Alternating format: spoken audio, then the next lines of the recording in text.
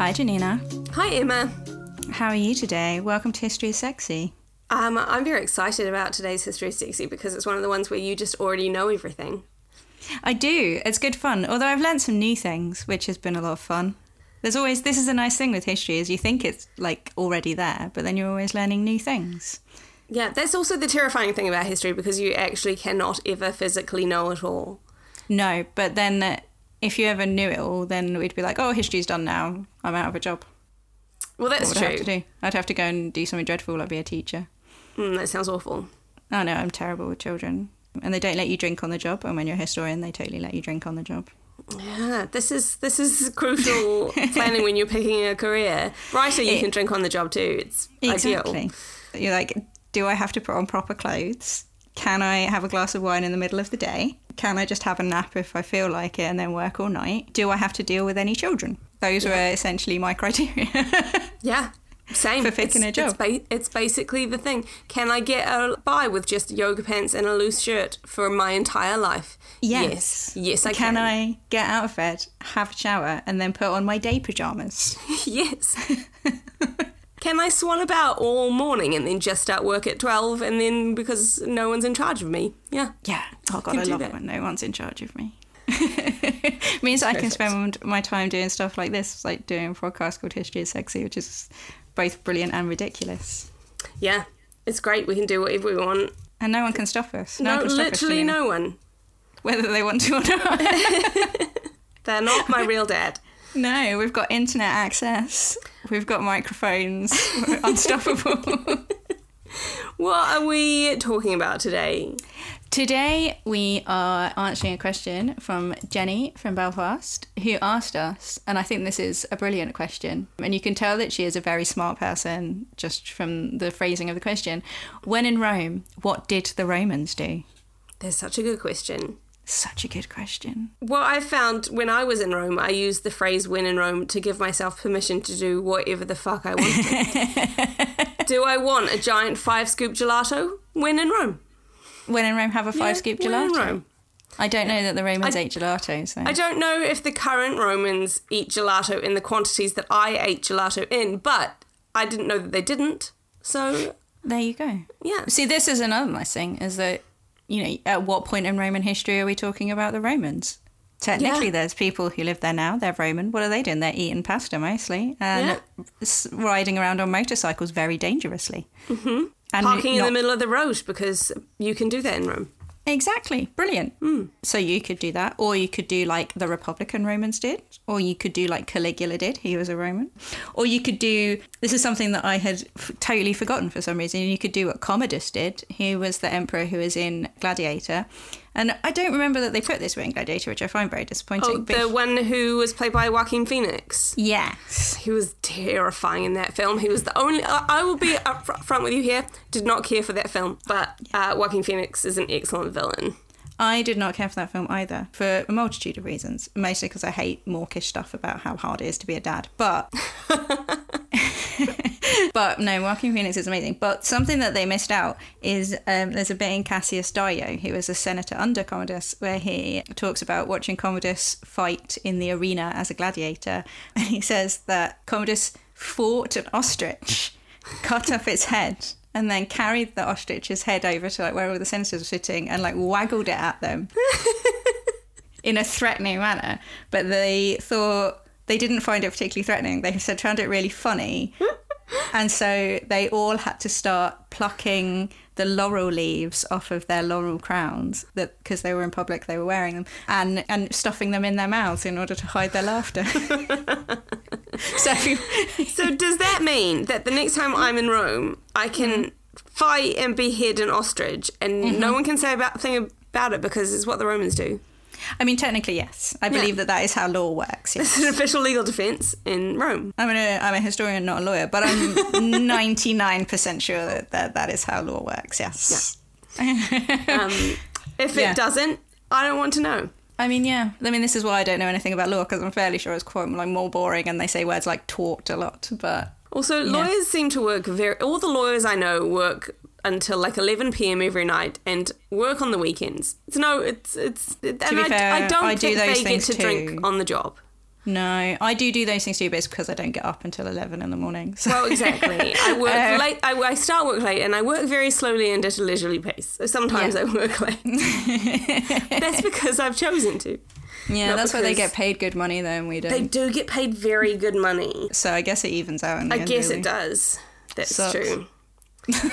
Well, we've made our beds. Lawyering is one of the things that Romans did, actually. They were good on lawyering. Roman law was a big thing. That was part of what made you a Roman, was having a written legal code. And then when all of the post-Roman, post-imperial kingdoms tried to pretend to be Romans, like the Franks and the Lombards and the Visigoths and all of that, when they were trying to set up themselves as pretend successors of the Romans, they all just wrote down law codes, and that's how they pretended to be Romans. Ooh. That's like the big thing that they did. Like, we are Romans now, so we have a law code, so that's what Romans do, so we are a Roman, the end. But they weren't in Rome, so they shouldn't have been doing what Romans do. Some of them, the Lombards were in Rome. Oh, they the were? Ostrogoths Okay. were in Rome. They didn't have a law code, though. But This is why you're the expert, and I'm the tagger-alongerer. the tagger along. You're an expert in different things, Janina. But I am an expert in Roman things, which is quite good. Which is why this is a very convenient question for me. It is a very convenient question for you. And for me, because it means I do less work. Yeah, that's true. In fact, it's a dream question. It's a dream question for me, because I get to talk. I'm now going to talk about Romans for like an hour. Yeah. And a dream question for you, because you just get to listen to me talk and ask like whatever question comes into your head. Yeah. And occasionally button with half-remembered facts from high school classics. Which I will then manipulate into being more accurate. Fantastic. Ideal. Yeah. Okay, so when in Rome, what did the Romans do? The first thing that I feel that it's necessary to know, because I really feel like this is something about Romans and that we don't talk about enough. And I really wish that when I had started doing A-level ancient history when I was 16, that this had been the first thing that anyone told me. Like, I fell in love with the Romans immediately, in part because one of the first things I ever watched was the terrible porn film Caligula. But There's a porn film about Caligula? oh my God, Janina, how have I known you for this many years and I have never talked to you about my obsession with the 1979 porn film Caligula, starring Helen Mirren What? and Malcolm McDowell and Peter O'Toole and John Gielgud. Oh, how have you not forced me to watch this? Oh my God, Janine, the next time I see you, I'm going to make you watch it, because you have to watch it with commentary, because it's the worst film that's ever been made. And the reason it's the worst film that's ever been made is because it, oh my God. The script was originally written by Gore Vidal. Mm-hmm. And then This is a dizzying array of people involved with this film. and then it was produced and financed by Bob Guccione, who owned Penthouse magazine, and he wanted to make this high budget porn film in the vein of like Quo Vadis and Ben-Hur and all that stuff, but with sex in it. Sure. So he hired a low-budget Italian porn director called Tinto Brass to film it. Tinto Brass is an excellent name for a porn director. It is, and he is a lunatic who believed that he had a seance and talked to the Emperor Caligula, and that therefore he knew exactly what he was doing. So it's got like this Gore Vidal, it's got Malcolm McDowell, it's got John Gielgud, it's got Helen Mirren, it's got all these amazing people in it, but then in other roles it just has porn actors and actresses, and they spent all of this money on it, and it's really beautiful, but then Tinto Brass is used to only filming like big close-ups of cocks, so he has no idea how to film like these massive sets, so it looks fucking terrible. And then there was this massive falling out because it turned out that Bob Guccione was sneaking his Penthouse pets onto the set in the evenings when everybody had like wrapped up for the night, and filming with a completely different director extra porn scenes. And then, so there was this massive falling out, and we ended up with Tinto Brass, with Bob Guccione stealing all of the film. And because this is back in the day, he wrapped it around his body in order to steal it, took it to England and edited it together into a film that bears almost no resemblance to Gore Vidal's original script, and is just like scenes from all over the fucking place, just in random orders, and then random hardcore porn scenes just sliced in at intervals. It's That sounds incredible. it's the greatest film of all time, and it was on TV in like the third week of me doing ancient history as an undergraduate. And I was like, this is batshit insane. But I feel like I was in love with them already, but I feel like more people would be in love with them if they knew how very differently they experienced time, in that they did not have the same hours in a day that we had. Right. I think it's very easy to forget that time is something that we essentially just made up. Yes, it is. So they had, so you would have 12 hours in the daytime and 12 hours in the nighttime, but the length of those hours depended on the amount of daytime. Right. So if you, in the summer, an hour would be like about up to 90 minutes long, and in the winter it would be around 40 minutes long. So you would say from sunrise, I will meet you in the second hour or whatever, and that would be the second hour after sunrise. And you would just have to kind of guess around about when that might be. Or you would say, like, I will meet you at the fifth hour, and that would be the fifth hour after sunrise. And then you would have, when the sun went down, then the hours would start counting from the hours after sunset. So you'd have the first hour after sunset, the second. So if you were doing something nefarious, you would say, I will meet you in the tunnel at the fourth hour after sunset. Do you know, that sounds actually like delightful. Yeah. Like everything would have to be so much more chill because there's no set hour that you can meet someone in, and when the days are shorter light-wise, they're actually shorter time-wise too, so you can just, slag off your work when it gets close enough to dark. This is another thing, is that once it's dark. It's really fucking dark. There's no electric lights. All you've got is some shit candles. So you pretty much got to be home. Yeah, you've got to be at home, or you've got to have somebody with you with some kind of lamp. But you can't see very far, so you may as well be at home. And you probably can't see people who are on the other side of a particularly large room, which is why also you've been to Rome, all the rooms are quite small. Yeah. As because once you're home, can't really see anybody if they're more than 4 foot away from you. That might be a good thing in some cases. I mean, yeah. It means that no one has to wear makeup after dark, so... That is nice. I mean, no one has to wear makeup. True. Though they did. They all really liked makeup, the Romans. Yeah, I mean, I imagine it was less complicated than it is nowadays. I can't keep track of what I'm supposed to put on my face. There's less contouring and no YouTube videos. Right. And no one, well, I say no one was doing a winged eyeliner. Probably fewer people were doing a good winged eyeliner because no good mirrors. So. I keep waiting for winged eyeliner to go out of fashion because I cannot do it. But it's been so long. I think it might be eternal. God. Like, eyebrows come and go, contouring comes and goes, light lipsticks, dark lipsticks, but always the winged eyeliner. Oh, well. One day. What are you going to do? Yeah. So they had this thing with the weird hours. So things were happening in shorter periods of time or longer periods of time. And then at the same time, they didn't have a 7-day week. They had an 8-day week, which is quite fun. Did that include some form of weekend? Was there time off mandated, or was it just like... So no, so they didn't have the same thing like where we have a specific day off. They had, their calendar was broken up into different types of days, which were spread across the year. So you had days on which you could have legal action, of which there were like 80 during the year. So there are 80 when you could do legal action. And then there's like 190 when you couldn't do legal action, but you could do other stuff. Then you have like a certain amount of market days. And then you have a certain amount of days which are called dies nefasti, which is when nobody does anything and everybody has a day off. But they're not on a specific day every year. Sure. Or on a specific day every week. But there are quite a few of them. So they're spread around. But then there was also quite a fun thing where they originally they didn't have a 365-day calendar for quite a lot of Roman history. They had a 350-day lunar calendar, which would mean that obviously 350 days is not as long as it takes for the Earth to go round. Right. So the seasons start to shift? The seasons would start to move around. So it was the job of the head priest of Rome, who's called the Pontifex Maximus, to insert, whenever they started to drift a bit too much, he would say, we're having a bonus month this year. Bonus month. Just have some extra days in your life. Yeah, so they would pop in an extra 30-day month in the middle. To put everything back on track. Because otherwise they would find that they were like celebrating the spring festivals 2 months in like February.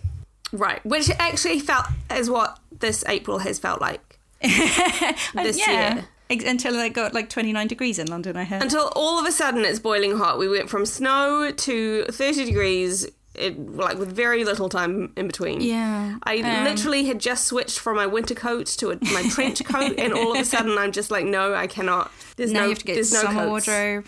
Yeah, they were like that all the time. So they'd be like, I'm like doing my festival. So there were a festival where they would, at the beginning of the agricultural year, because Romans were super agricultural, where they would have to go around and like bless the boundaries of their fields, and in order to prepare it for planting, they'd be like, everything is still frozen, so we should probably pop in. Yeah, but they were usually quite good at that until you get to the civil wars in the late Republic. So this is Julius Caesar and Pompey, the civil war between those two. Mm-hmm. The like the big period of history that everybody knows about, where Cicero is rocking about. And sure. The bit that was in Rome, the TV show. Oh, I never actually watched that. It's really good. You should watch it. They forgot to have Tiberius be born, though, which is why they can never go and do another series. But apart from that, it was really good. It's a minor problem when you forget to have the next emperor be born. But yeah, that does make things tricky. Yeah. So Julius Caesar was the Pontifex Maximus because he kind of just fucking loved power. But he also was a general who was going off fighting people all the time and was having a civil war with Pompey. And he left his responsibilities for so long that he let the calendar drift by a full 6 months. Ooh. So they were celebrating their summer festivals in winter and their winter festivals in summer, which is a massive fuck up. And he was like, you know what, I can't be asked with the burden of adding an extra month every so often. It is completely preposterous that our calendar does this, like just drifts about the solar year. I mean, he's not wrong. He wasn't wrong. So he was a smart man. He came up with the Julian calendar, which is the 365-day year, and then has a leap year every so often. Mm-hmm. Which is nearly what we have now. But for a good 750 years worth of Roman history, they did not have that. They're just doing it on the fly. Yeah, and so every so often, like every few years on an essentially random basis, they would have an extra month. I mean, I would like an extra month now and again, but it feels like the sort of thing that should be a little bit more scheduled. Yeah, and it again, and I think a nice example of how, like, to us that just feels really weird. Like, you can't just add an extra fucking month in the middle of the year. You can't have like July, August, bonus month, September. No. Because we're really used to time being quite fixed and astronomical, and there's like things which like measure it really specifically, but they did not have that. Everything was considerably more fluid with like, okay, an extra month, cool, now I do this stuff and now I do that stuff. Yeah, and then they got the 365-day year, which started to bolt it down a little bit. Mm-hmm. But I think that's really interesting, the idea of having time be just like the experience of time be something so fundamentally different from our own experience. It's kind of one of those things also that makes you wonder why we initially started trying to label time in any sort of... I mean, because it is... Obviously, there are reasons for it. The year is 365 days long because that's how long it takes for the Earth to go around the sun, and that's fine. So there's like a physical thing happening. But why we decided that we needed to label that and divide it into 12 chunks, and that some of them should be this many days and some should be that many days, and all of that, like, when we could have just gone like, oh, when the weather does this, then we do this, which seems like a lot less confusing. I'm going to guess that it's partly because of the Enlightenment and everyone suddenly becoming very rational, with a capital R, and partly because of industrialization, making everybody need to be in one place at a specific time. Sure. I did read a really interesting article in History Today about this, but it was about like time in the like 17th century, so just when things started to become industrialized, just before the Industrial Revolution completely took over. Mm-hmm. But like time became standardized in the UK, like the idea of Greenwich Mean Time, really recently because of trains. Oh, of course. When people started having train timetables. So that's like the 19th century and Isambard Kingdom Brudel and all of that. they needed to be able to say this train is going to leave Bournemouth at this time and is going to arrive in London at this time and is going to arrive in Liverpool at this time, and have those be times, basically, that everybody could agree on, rather than like Bournemouth being 2 hours behind Liverpool, or like Liverpool being 40 minutes ahead of London. They needed to be able to say, we have one standardised time and this is what the timetables mean. But yeah, so it's actually really quite recent that time becomes a standardised thing where everybody agrees that this is how long an hour is and this is what time it is in the UK. Yeah. Which is fun. What do you know? What do you know? It's weird, isn't it? It is. Yeah, it's like, so it feels so hardwired into you. Yeah. But really it's just a cultural thing. You completely take for granted, and then all of a sudden you're like, wow, someone just decided this. Yeah. Some human person. And then we all just went, all right. Yeah. Yeah. So that is the first thing that I think it's important to know about what the Romans were doing, is that they were doing predominantly whatever the fuck they like at random times. The reason that we know all this is because actually the Romans, although it sounds like they were kind of pretty lax with time, they're actually really keen on writing down their calendars in stone on the side of temples. And they were very keen on having temples. Like, they fucking loved temples.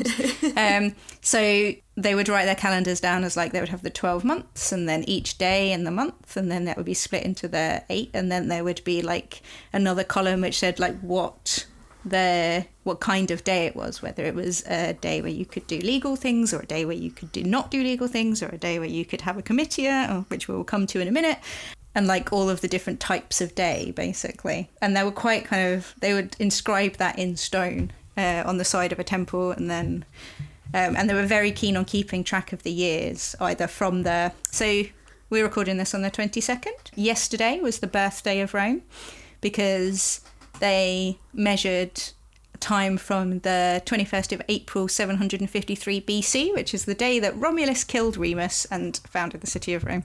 Which so that's, we know with the certainty that we know that Jesus was born on the 25th of December. Yeah. I don't know why you would dispute that, Janina. Oh, no, nothing, not at all.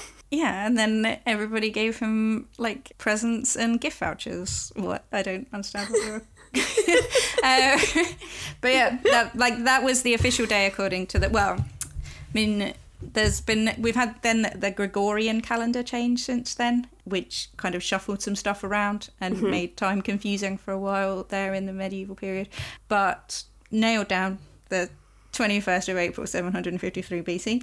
And then they would name years, so instead of so it'd be like, this is the 875th year since the founding of Rome, and it is the year of the consulship of X and Y. And that would be like the name of the year. Sure. So they were really keen on writing this stuff down, which is very useful for us. Very organised people. Does that mean that when I'm in Rome I should be organised?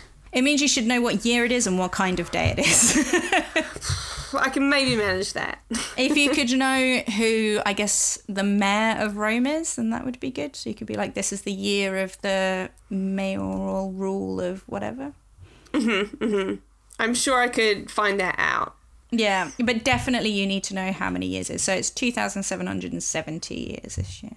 Sorry. Say that again. So it is this year, 2018. Yes. Is 2,770 years since the foundation of Rome. Okay, sure. So if you go to Rome this year, then you need to just mark it with that. Yeah, rather than the newfangled time which stems from Christ. Yeah, from Christ, right. Yes. Yeah, I mean, later Romans would be cool with that, but I feel not like classical Romans. Current Rome is predominantly populated by later Romans. It is. It does tend to be. There are very few classical Romans left. And those that are imprisoned in museums. Yeah, for better or for worse. But yeah, very few of them. But they do have quite a big birthday party for the foundation of Rome when you're in Rome on the 21st. Do they? Nice. Yeah. Oh, that sounds like a lot of fun. Mm. It makes you wish that you had a birthday party for like London or something. That you could every year be like, hey, happy birthday. Yeah. Maybe we should throw one. Throw London a surprise birthday party one year. Yeah, well, it doesn't have like a good founder is the problem. There's no like Mr. London who founded London. It all sort of just grew together around a bunch of tents.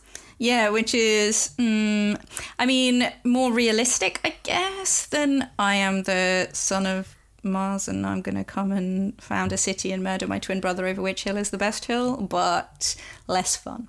Yeah. So when you are in Rome and you know what year it is, you know who the consuls are, very important. You have two things that you're doing, basically. As far as the Romans are concerned, life is split into two things, which is otium, pleasure, and negotium, the opposite of pleasure, which is business. Right. So you're either doing the fun stuff or not fun stuff. I like how you've put here in the notes literally the lack of pleasure. That's basically what negotium means, like ne-otium, like not fun.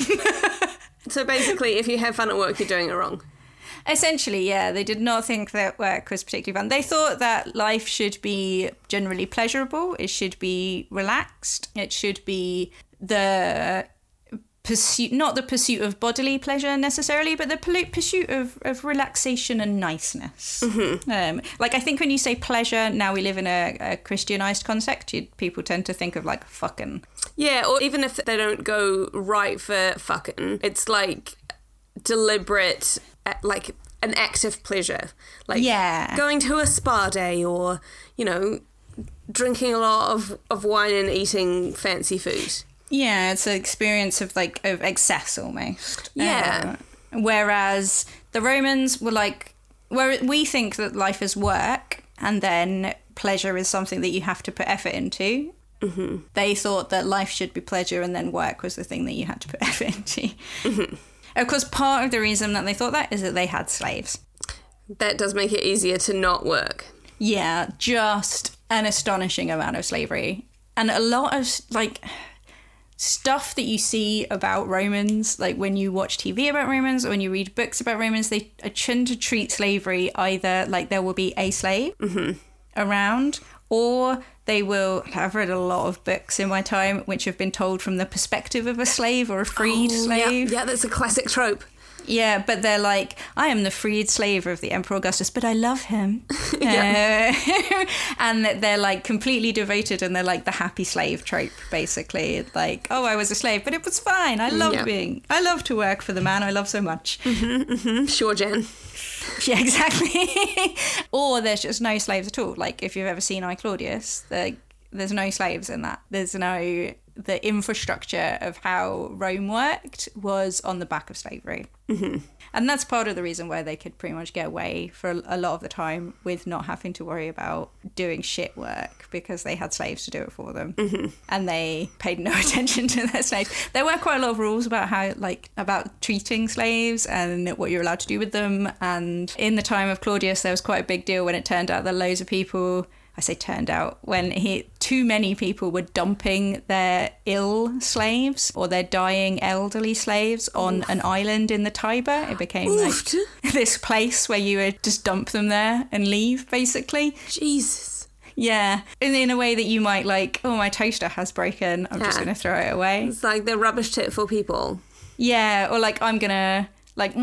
is it easier to buy a new toaster for 15 quid from Argos, or shall I try and fix this toaster and spend loads of money on it? You just throw away the toaster. That's basically how they were with slavery. But they also had quite a lot of rules with a notorious Roman law is that if one slave killed their master or mistress, then every single slave in the household would be tortured and executed, which is bad enough when you have two slaves, but there were Rome, by the kind of high imperial period, has a lot of rich people who own hundreds and hundreds of slaves. And there is a story under the Emperor Nero where he had to kill 300 slaves. Jesus. Because one killed their master. And so, slaves who work in the field, slaves who work in other houses, slaves who never met the slave who killed their master, they all just wiped out. They just did not. Yeah, that's not a great policy.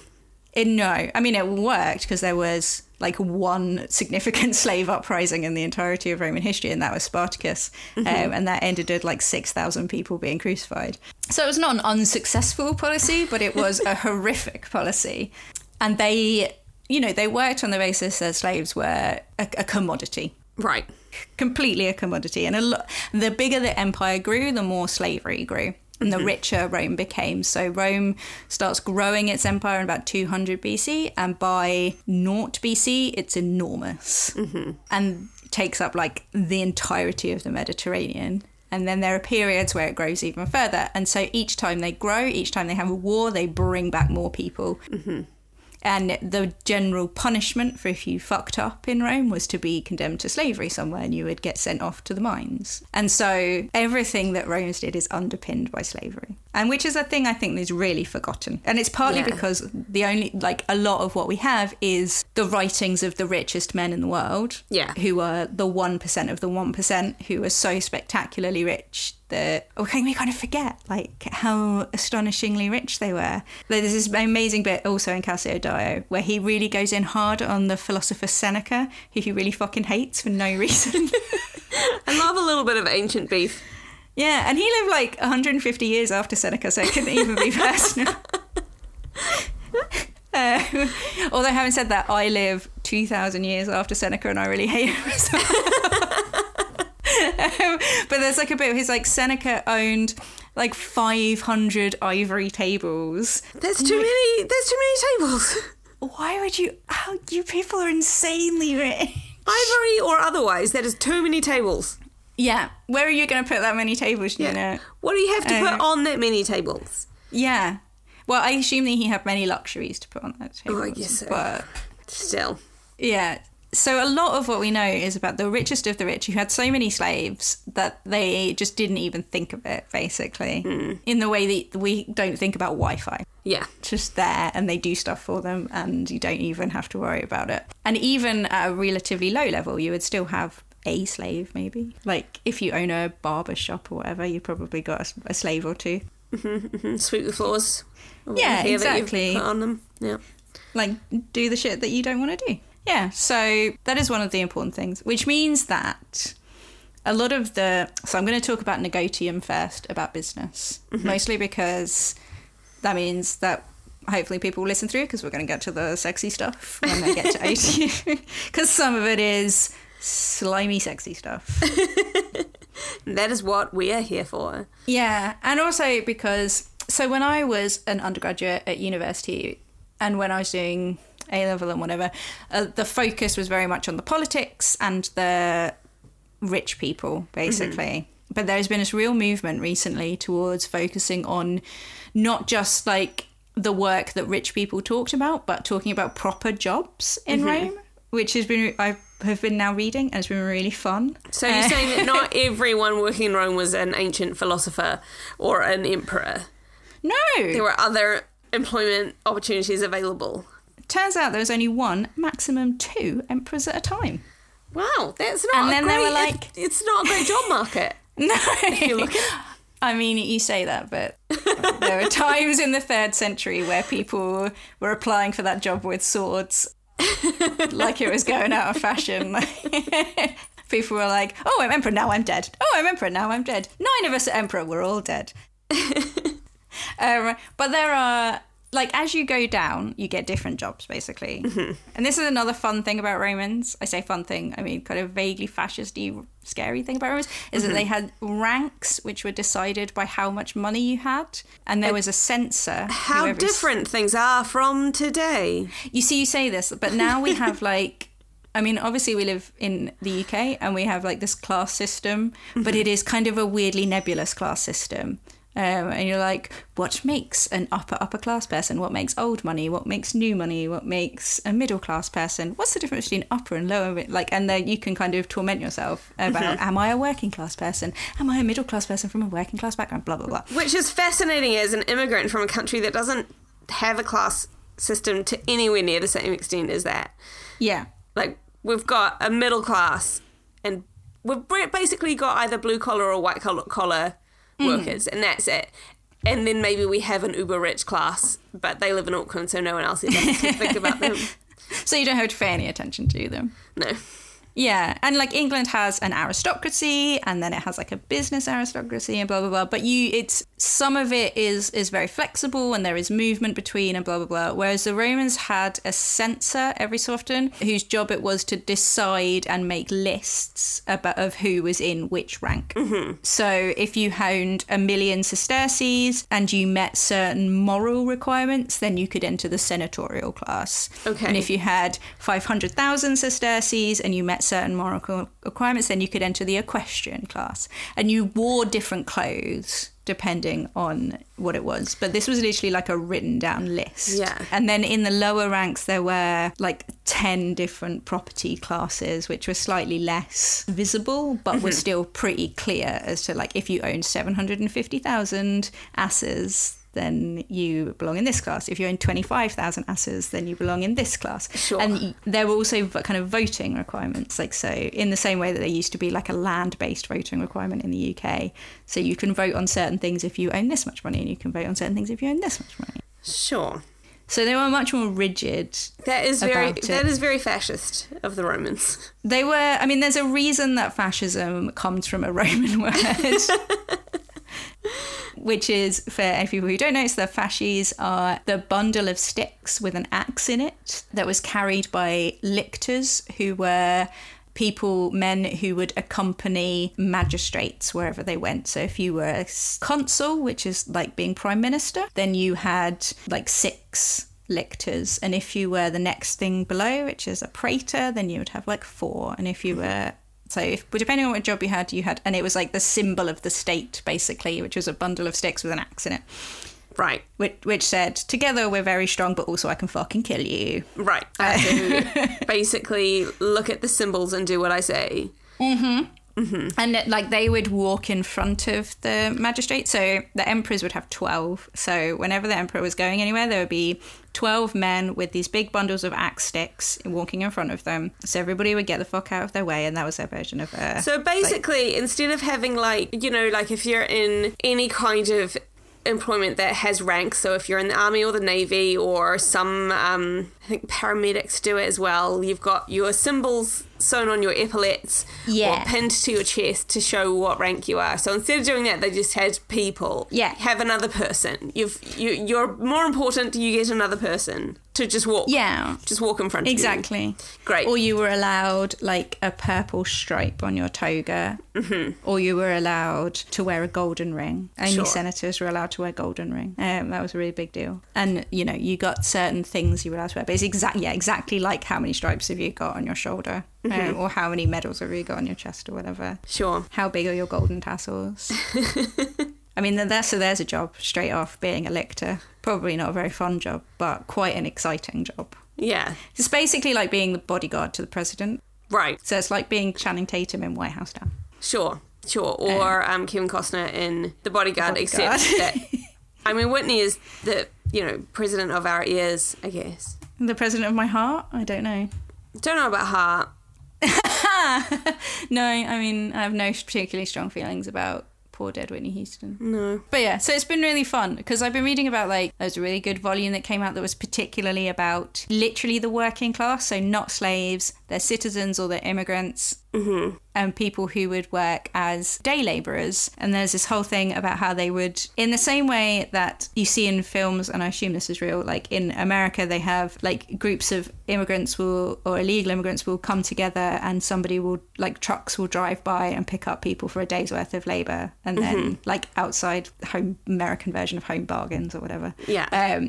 They would do that. So there would be particular spaces where people who needed a day's work would go. Sure. And then they would go and work for cash in hand, and then they would get dropped off. Which is something that I had never really thought about before. So that was very interesting. So the main way that Romans kind of, like your average Roman, your basic non-equestrian, which is like the business class, it's like the Philip Greens and Alan Sugars of this world, like the very rich nouveau riche kind of people. Like they were the people who did like international trade. They were buying and selling and importing and exporting. And were they called the equestrian class because they got to have horses? Yeah, sort of. It comes from very old like really old Republican thing where they basically, the guy who kind of decided the ranks and things just pretended that all Romans were an army. Sure. Because like they had this idealized citizen soldier thing where every citizen was a soldier, which works when you're a tiny city state of like 5,000 people, and then stops working when you're an enormous empire and you're having to hold the entire Mediterranean and then the Middle East. So it was like the senators were the people who weren't really in they were like the generals, and they remained the general class, like the generals forever. And then there were the equestrians, who were the people who could afford horses. So they were the cavalry, and then everybody else was some kind of infantry. Sure. Depending on how much armour they could afford. Some people like to translate equestrians to knights, but I find that really weird because I immediately imagine them like clanking about. Yeah, I don't want to tell you where my mind went because it will reveal entirely too much about me. Was it A Knight's Tale? It was not. It was even more embarrassing than that. Now you have to tell me. I thought of Settlers of Catan. Oh, you're such a beautiful nerd and I love you. Anyway, so we've got normal people who don't own horses. So they don't own horses. This is like your bog standard. This is probably... No. If it was us, we would be like the content creator class. So...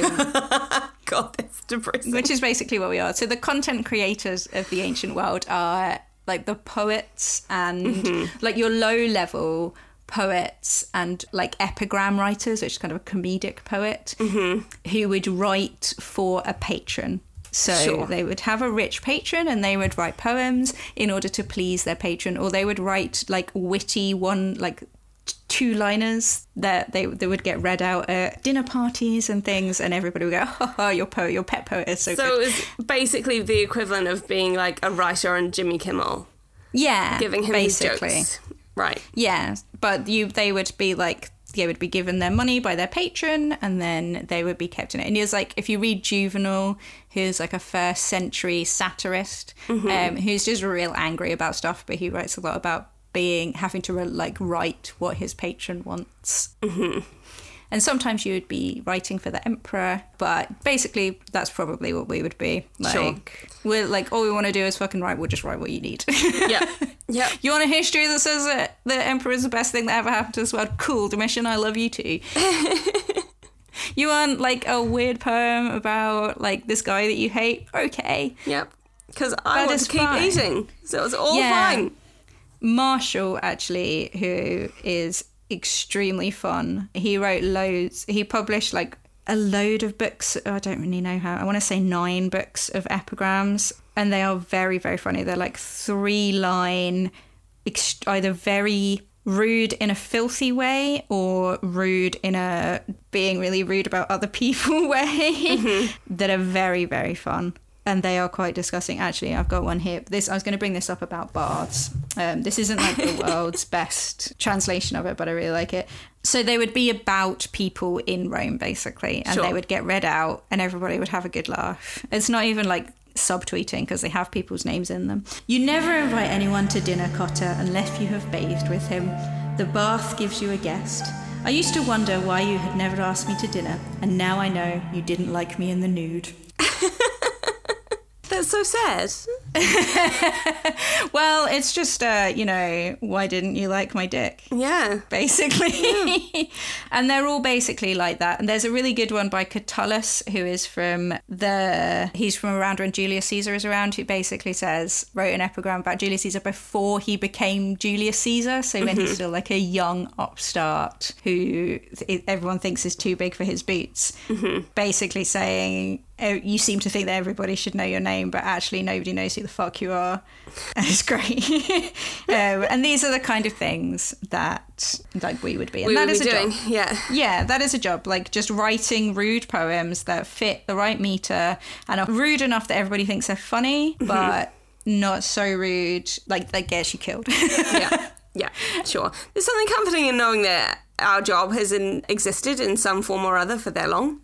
Yeah, it is. And, there was... If any time you have a super rich time... I mean, the Romans were very... Like, I really can't emphasize how rich the Romans were enough. Like, they had an enormous empire and they had, like, significant number of people who just did fuck all. Like an entire class. The senatorial class is many hundreds of people, and they did basically nothing. Just sat around and bitched and complained about being so rich and how terribly difficult it was, which, you know, really hard. Oh, poor babies. Poor babies. Diamond shoes are too tight. Yeah. So a lot of people in Rome were basically kind of craftsmen or belonged to some kind of profession. So you'd be a baker, and like your dad was a baker, and you're the son of a baker, and your granddad was a baker, and then your kids are going to be bakers, blah, blah. Or a barber. Or a bookseller. You know, we've got a lot of beautiful frescoes and beautiful mosaics and beautiful carved things, and all of those were carved by people in professions, like the sculptor profession and the mosaic maker profession. And they all existed as part of what are called collegia, which are kind of like guilds, like medieval guilds. So they're kind of professional organizations, but they will also be, you could be in a collegia for your niche interest in boxing. Sure. So there are like professional ones and amateur ones. Yeah, basically.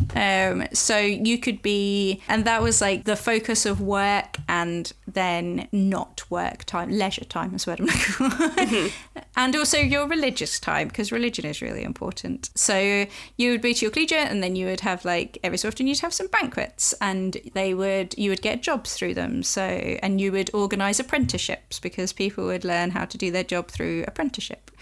And then people would recommend each other and be like, hey, Antoninus, he's really good at doing frescoes of birds. You should hire him. Or Marcus over there is really good at doing mosaics of people. Can't do animals for fuck, but he can do good face. And, you know, there would be stuff like that. And then they would also have, and I really like this, they would have death clubs. So your collegia you would also pay into. And then when you died, because there's not a huge amount of land in Italy, most people were cremated, it would buy you like a little slot in the collegia, kind of a hall where all of the urns would go. So it would be a space where your little urn would go, and it would have your name on it, and it would say... So when you die, you just have to spend the rest of eternity surrounded by your colleagues? Yes. Yeah. Great. Because like professional identity is very important. So like all of the sculptors, their urns are over here. You can go and see them in Rome. They're really cool. That is pretty cool.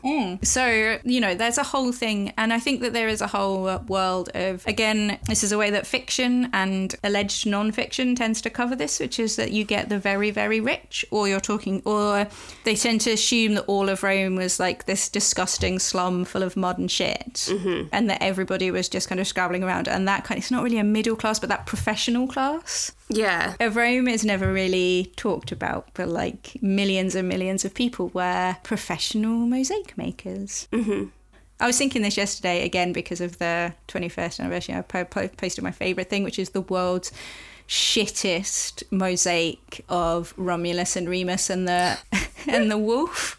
And the wolf just looks like a fucking clay monster.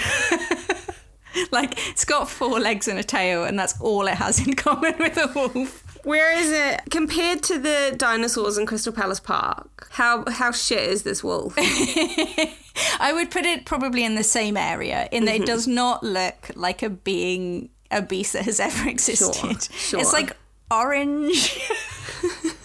And I just love the idea of there being like really mediocre mosaic artists.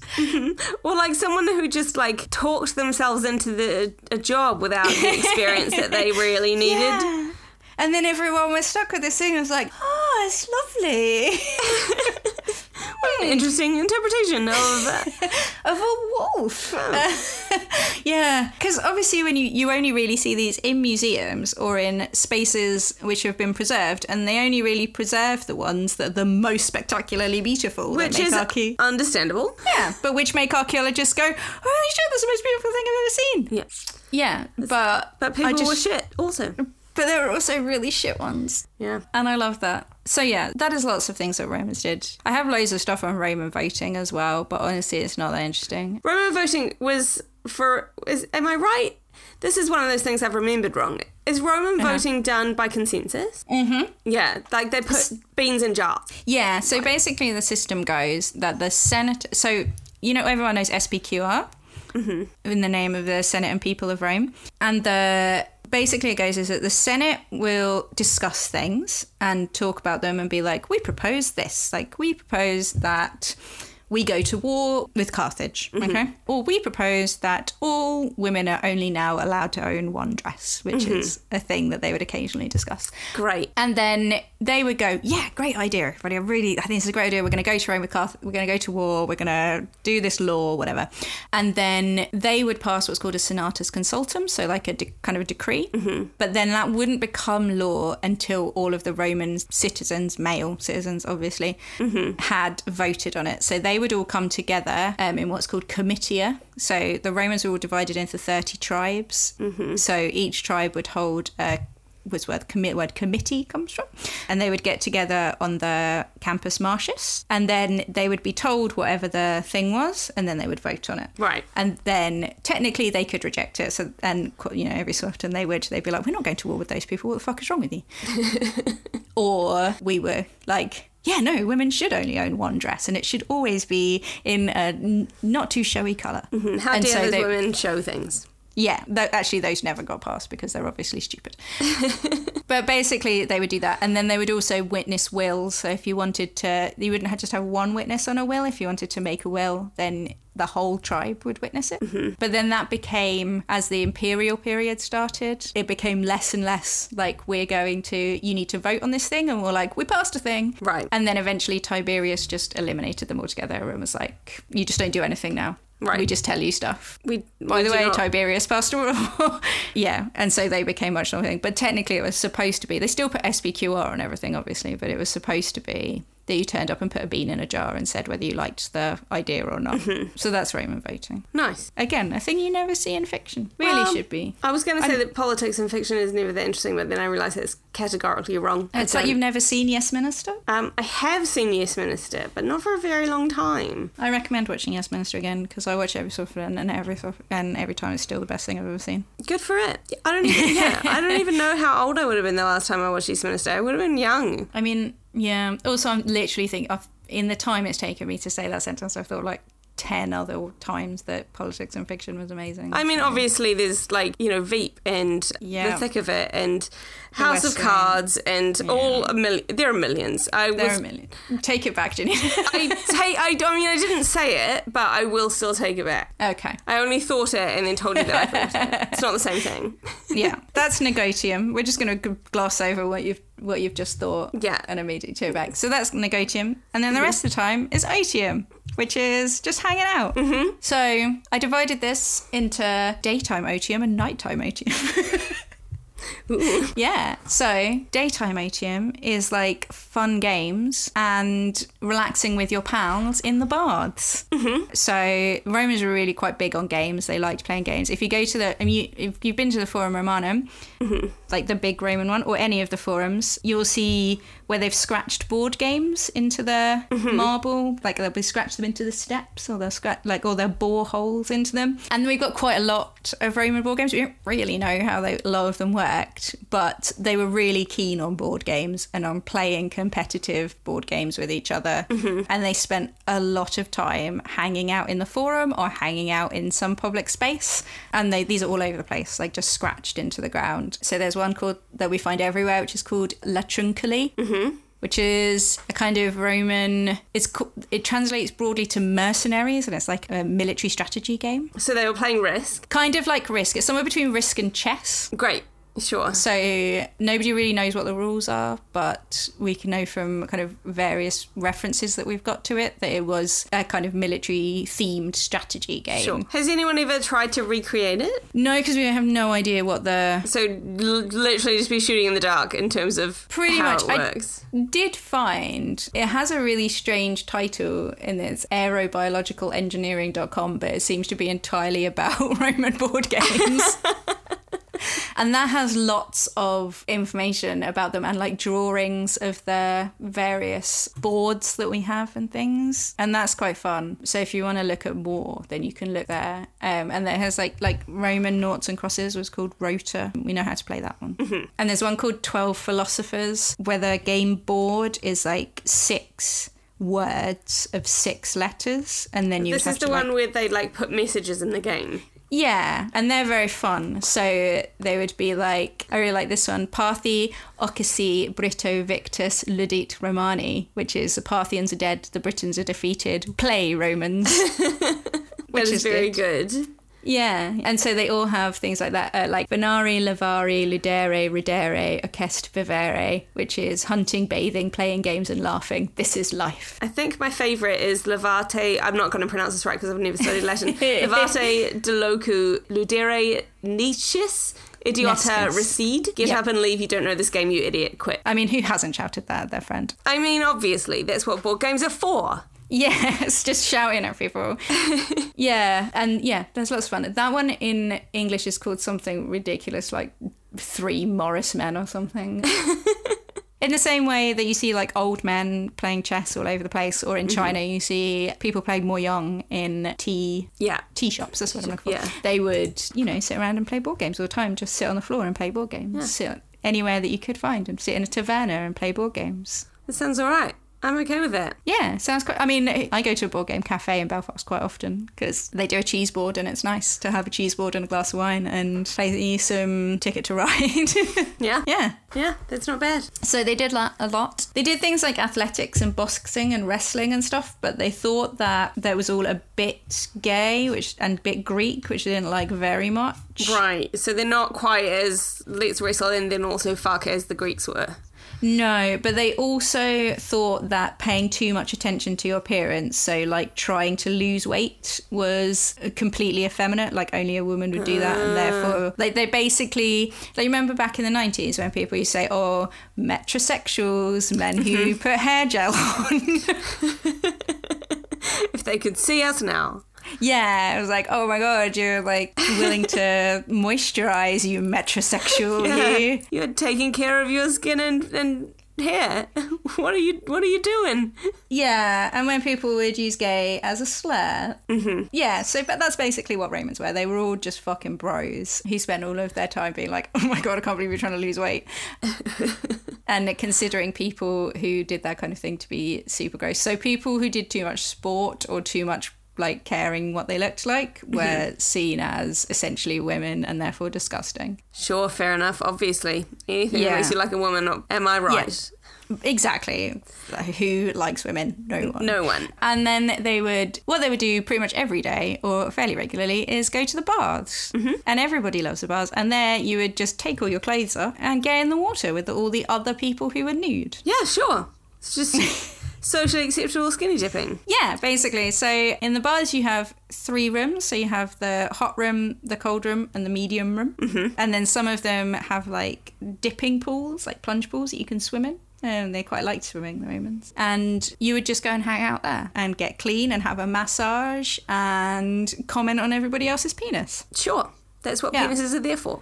Also, an interesting thing about it actually is that bars were not, like, most bars were mixed gender. Mm-hmm. So there would be naked women and naked men all together. But the Roman men who write about it are only interested in writing about dicks. Sure. I mean, we know this. We know how the Romans felt about dicks. Mm. They loved them. Dicks were their favourite. Yeah, they really did. And they talk about looking at each other's penises, and they talk about like feeling self-conscious, and they talk about like keeping an eye on how much time everybody takes and what everybody else is doing. Mm-hmm. But they're literally only interested in the men. Like the women could be doing anything. The women could be doing fucking making cheerleading pyramids and diving off and doing spectacular like dances in the nude and waggling tassels off their nipples, and they would be like, I hear that Frontis has like a weird penis that goes sideways.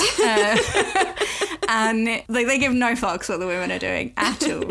They can be doing dance routines, and they're like, interesting. I hear that's women's stuff, but also, did you hear that Frontis was only in here the other day for like 20 minutes, and then he left? He must have been doing something rude. And it's amazing. That's incredible.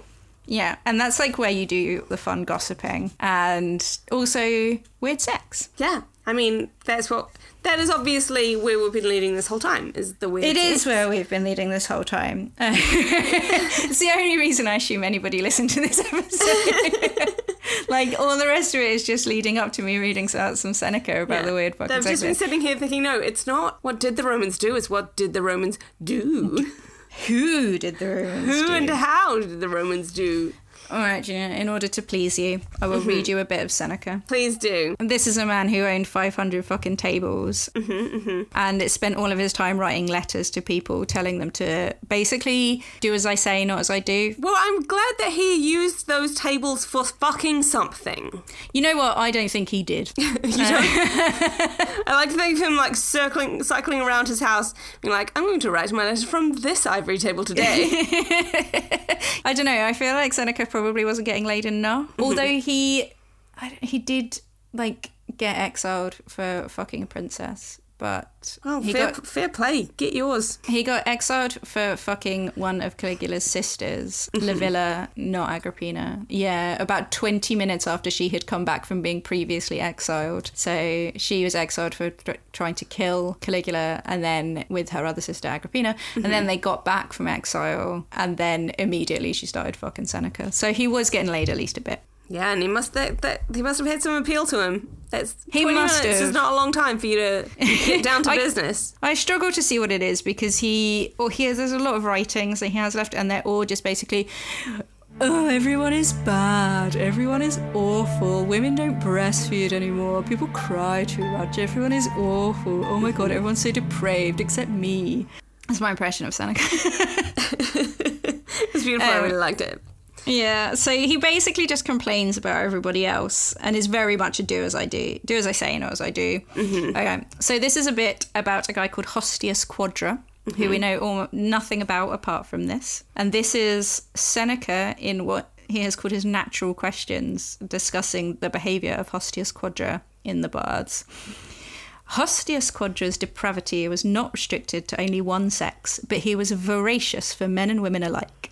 He had mirrors made specially to reflect distorted images, and they were set up at angles around the room, so when his arse was penetrated, he could see all, and he relished the exaggerated size of his own penis as much as if it were real. He used to cruise the bars, checking out penises, recruiting from the ranks of those who measured up to him. That is so good. That is so much better than I was expecting. Yeah. How can you hate Seneca when he gave us beautiful poetry like that? Because the rest of it is all like, look how depraved the Romans are, rather than, right, this is amazing. So, yeah, and like Seneca, 100%, he was cruising the baths as well, and like, you know, picking up ladies, but he was, you know, just complaining about everybody else. Sure. Yeah, so the bars are technically just a place where you go to get clean. Mm-hmm. And they're heated from within, but also heated by the sun, and they're super fancy. And if you go to, like, the bars of Trajan don't exist anymore, sadly, but you can go to, like, Caracalla's baths, which are huge. Mm-hmm. And some of the imperial baths are, like, palaces, basically. And there's loads of different bathhouses. So you would have, like, the cruising bathhouses, where like men would go to fuck, and you would have the ones where it were a bit more sedate. So you would go to the family bathhouses. Yeah, family bathhouses, or the bathhouses which are like it's, if you want to get laid, you go there. If you don't want to get laid, you go over here. If you just want to have a nice rest, this place has like the best masseuse, because you could get a massage. You get yourself rubbed down with olive oil and striduled off, which is obviously if you want to watch Rome, you want to watch Mark Antony get rubbed with olive oil and then striduled, and then rewind it and watch it again. And then maybe rewind it and watch it again. Then that is very excellent. It is, I would say, better than Darcy jumping in the pool and then coming out in Pride and Prejudice. That is a big call. It is a big call, but also, I believe, correct. Well, I'm going to have to review this and verify your claims. You can review it on Twitter. So yeah, so you know, there are various different places. And like, if you were the rich people, then you would go during the daytime when it was like very hot during the day. And that would be when it was the cleanest and the nicest. Mm-hmm. And then if you were poor and you had an actual job, then you'd only be able to go in the evening. Mm-hmm. And bathe in everyone else's filth. Bathe in everyone else's filth, bathe in and when it was cold, kind of the heating wouldn't be working so well. The nice sun wouldn't be there. You'd be in the chilly water all the time. Sure. But, you know, that's where you could go do some business, see what everyone's willy look like. Mm-hmm. Cruise. Yep. Do the fun stuff. Yeah. Get wet. Go for a swim. Nice. And then they tried to imitate that. The Roman baths that are in the UK, how much do they date back to the Empire, and how much are they just British people copying the Romans? I believe they are actually Roman in Bath. Mm-hmm. There is a big thing where the traditional narrative of Roman Britain is that it resisted what's called Romanization. Mm-hmm. So that they really didn't like being Roman, and that they rejected Romanness and like, oh, Boudica and the Scottish and blah, blah, blah.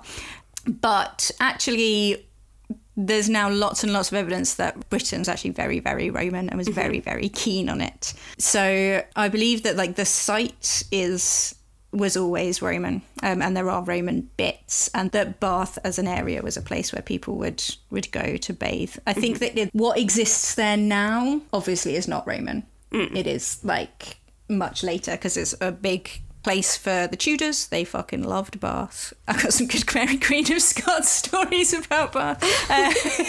And in that she kind of kept trying to seduce men in Bath whenever she was allowed to go there. Mm-hmm. Fair. And then the Victorians fucking love Bath. I think that the majority of the buildings are like 18th, 19th century, but their foundations of the idea is Roman. Sure. And yeah, and Britain actually really loved the Romans, and there's loads of villas everywhere. We just built on top of them. Sure. With the tiny windowed strange houses that you have here now. Yes, we do. They're called cottages. Britain loves a small window. And they do love a small window and a low roof. Yes. And then if you've got a cottage with a small window and a low roof, ideally with kind of steps everywhere, so you're always banging your head, then you have to put in a red carpet in order to just really, and brown furniture, so it just feels really close all the time. Yes, and tight in. Just in case you felt like there was some air. Yes. Yeah, fucking hate a cottage. Yeah, the two of us went to Edinburgh last week, and I had a lovely time in Edinburgh with those high ceilings. High ceilings and big windows. Oh, such windows. It's been a while since I've been to Edinburgh, and I don't know if I've ever kind of... I mean, I must have at the time, because it's so striking. And you walk into a house and you're like, I can see everything. Yeah, the Georgians loved a big window and a huge high ceiling, and they're fucking freezing, but worth it. Yeah. Yeah. No, I confess I'm a cottage hater. I'm a bad English woman. They seem awful. I don't know why did that as a people. I think it's just because it's fucking cold in England, you know. Yeah, obviously it's much easier to heat if you've got less little panes of glass letting out. It's really cold and it's really wet all the time. That is true. Basically, you should just be somewhere else where those aren't problems. So why have we invaded the rest of the world? Exactly. I don't know why I'm complaining. I chose to move here. Yeah, you did. This is all your fault. I brought this on myself. I moved to Ireland, a place even wetter and colder. So, don't know what I've done.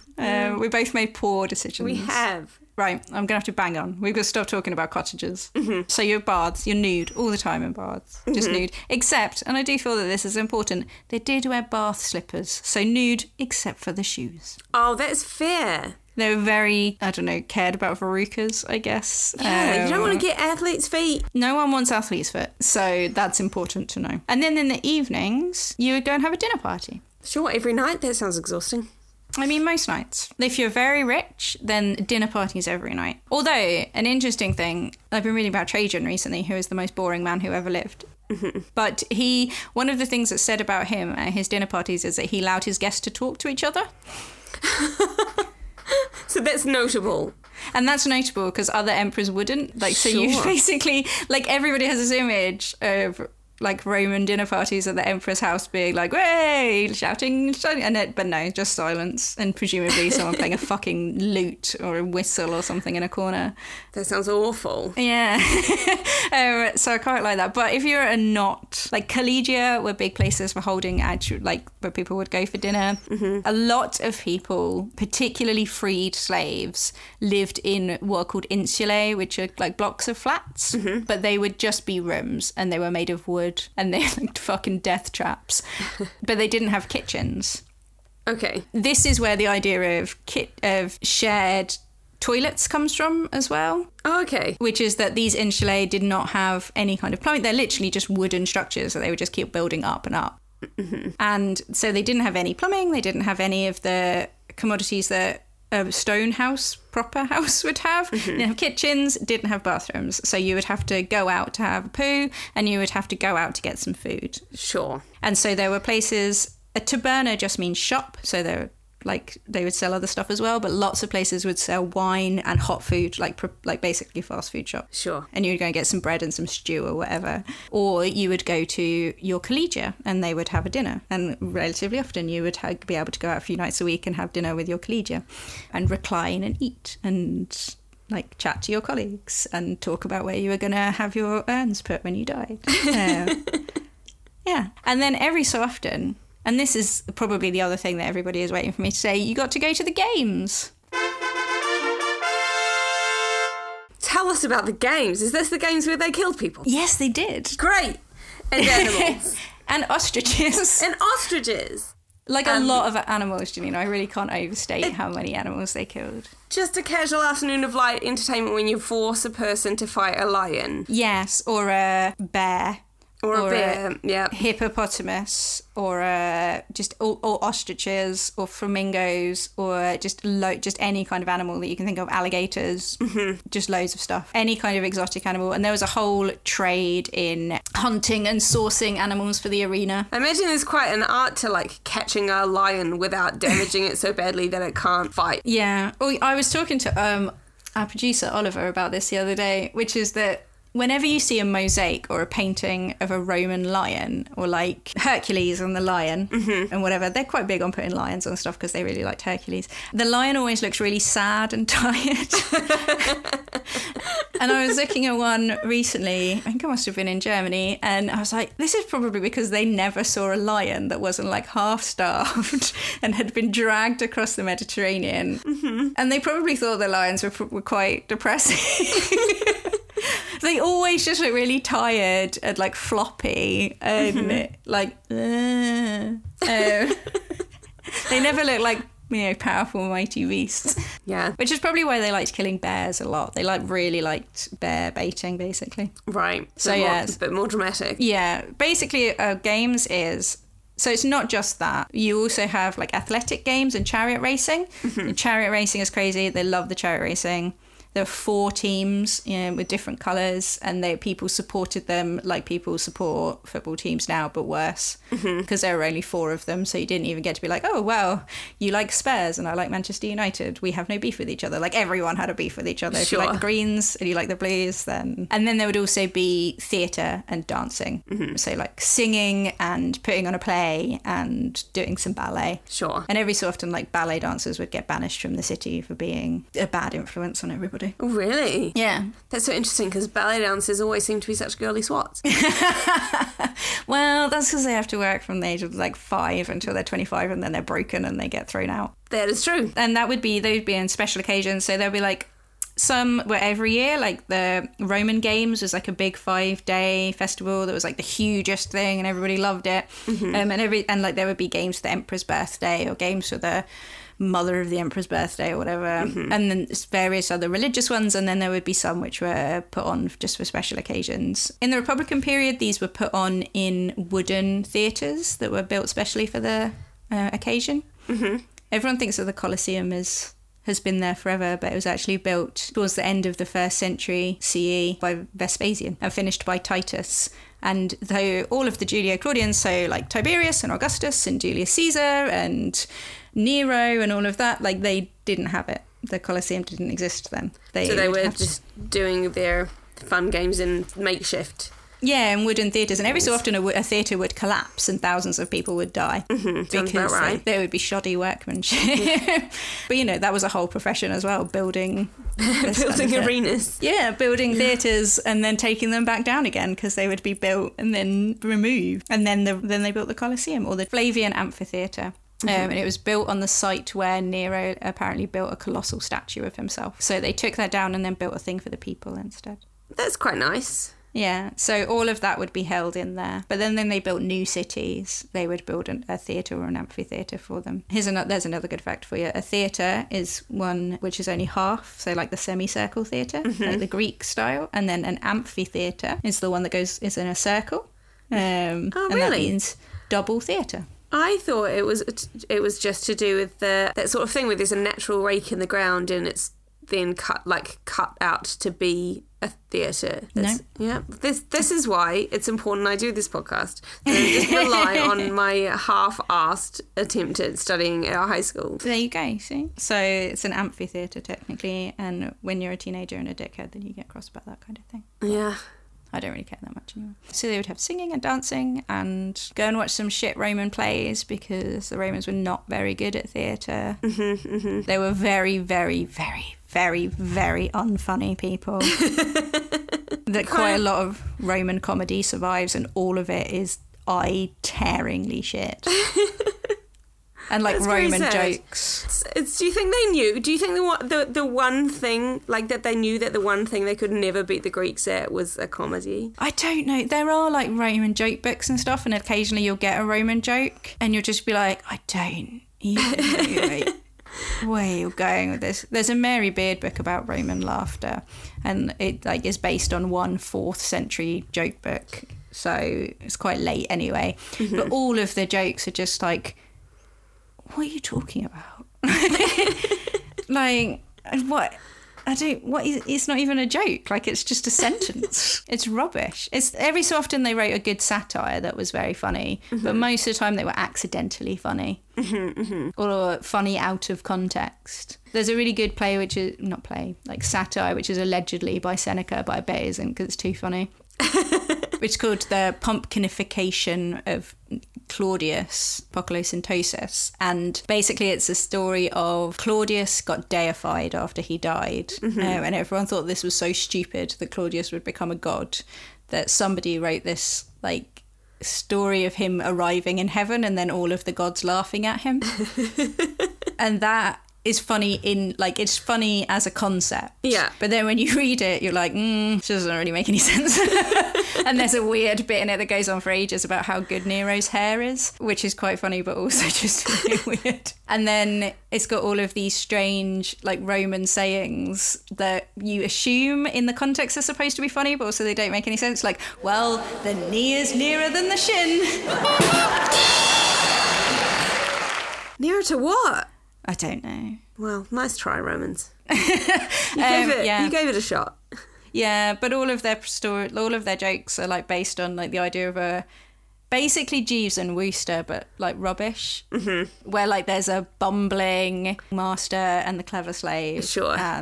Or like the bumbling master and his slave is ripping him off. Sure. And the slutty woman and the ignorant man is another good one that they liked quite a lot. Like the woman is fucking men all around him, and he's just an idiot. Know.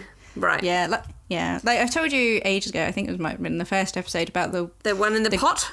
Yes, the golden ass. Yes. Although technically Peleus was kind of a Greek, but yeah, that kind of thing.